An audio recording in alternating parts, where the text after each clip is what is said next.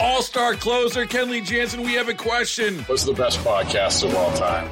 Baseball isn't boring, baby. I'm Rob Bradford, and every single day I'm sitting down with the biggest names to show you this great game is the greatest game. It's my podcast. It's my passion. It's a cause I started more than 2 years ago and is now the most prolific national daily baseball pod there is. Another fact. So jump aboard the BIB Express. Follow and listen to Baseball Isn't Boring, presented by Wasabi Hot Cloud Storage on the free Odyssey app or wherever you get your podcasts.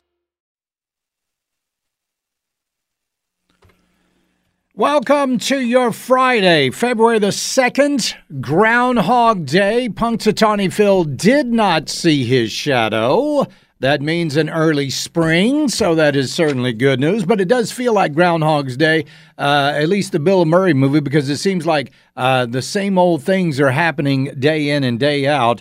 Of course, let's talk about the constitutional carry bill that was in the House, then it passed the Senate, and now it is going to back to the House. Joining us right now is State Senator Lee Bright. Lee, welcome to the program. How you doing this afternoon?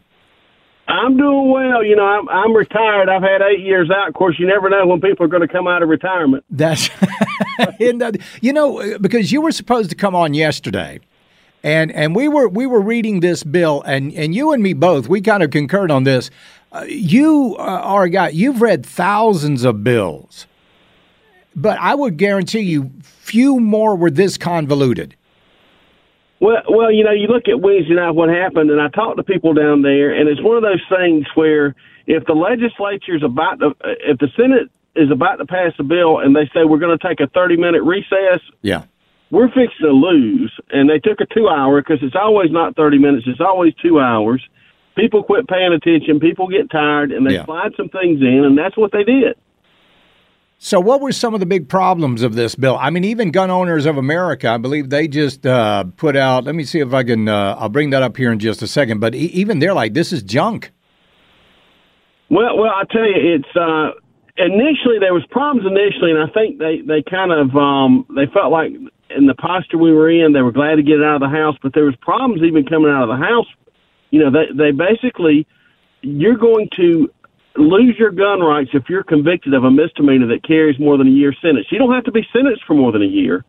You just have to be convicted of something, and you can't defend yourself at that point.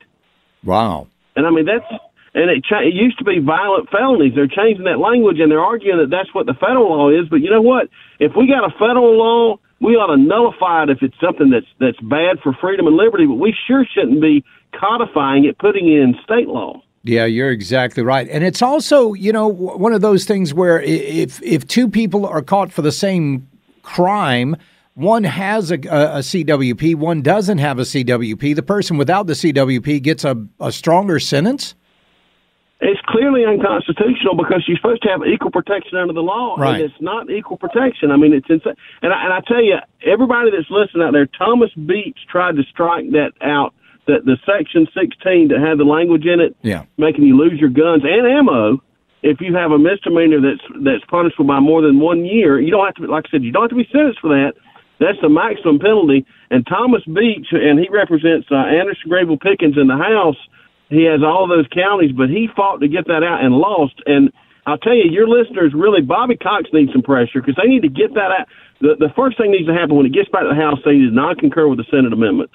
Right. And then if there's an opportunity to amend on the House side, then Thomas Beach will probably put that amendment up again. We need to get that language out about the misdemeanor and then strike what the Senate did. And I think that if people get engaged, I mean, that's what it takes. And I tell you, I always thank God for WRD because you guys can get the word out to a lot of people. And if you'll get word out to these legislators and we can, and these guys in the Freedom Caucus, I mean, they're fighting for what's right down there. There's very few of them, and they are trying to get rid of them. You're exactly at every single turn. So I guess, Lee, we're just going to have to keep our fingers crossed that we can get something done in the House, send it back to the Senate. You holding out any hope for this thing actually being a good bill? If we can get our legislators, if we can get the Senate part amended out, and if we can get that language amended, which can be done, if Bobby Cox would push to get the language out, it was in the original form. We can get that language out and get that changed. And like I said, if Thomas Beach, hopefully he'll be able to put that amendment up. Yeah. But the key is tell those House members to non-concur. We don't want this bill passed like it is. And what they're going to do, and they always do this, is they rush you to pass something, just anything, because they tell you it's the best they can get, but what it really is they don't want to do what's right. They want to do what will give them cover in the next election, and we're in an election year. Yeah, I voted for it, but so-and-so struck it down. You're exactly right. Well, Lee, always a pleasure to talk to you, my friend. We'll talk again soon. I appreciate it. Thank you. Thanks for all you do. Take care. Bye-bye. All-star closer Kenley Jansen, we have a question. What's the best podcast of all time? Baseball isn't boring, baby. I'm Rob Bradford, and every single day I'm sitting down with the biggest names to show you this great game is the greatest game. It's my podcast. It's my passion. It's a cause I started more than 2 years ago and is now the most prolific national daily baseball pod there is. Another fact, so jump aboard the BIB Express. Follow and listen to Baseball Isn't Boring, presented by Wasabi Hot Cloud Storage on the free Odyssey app or wherever you get your podcasts.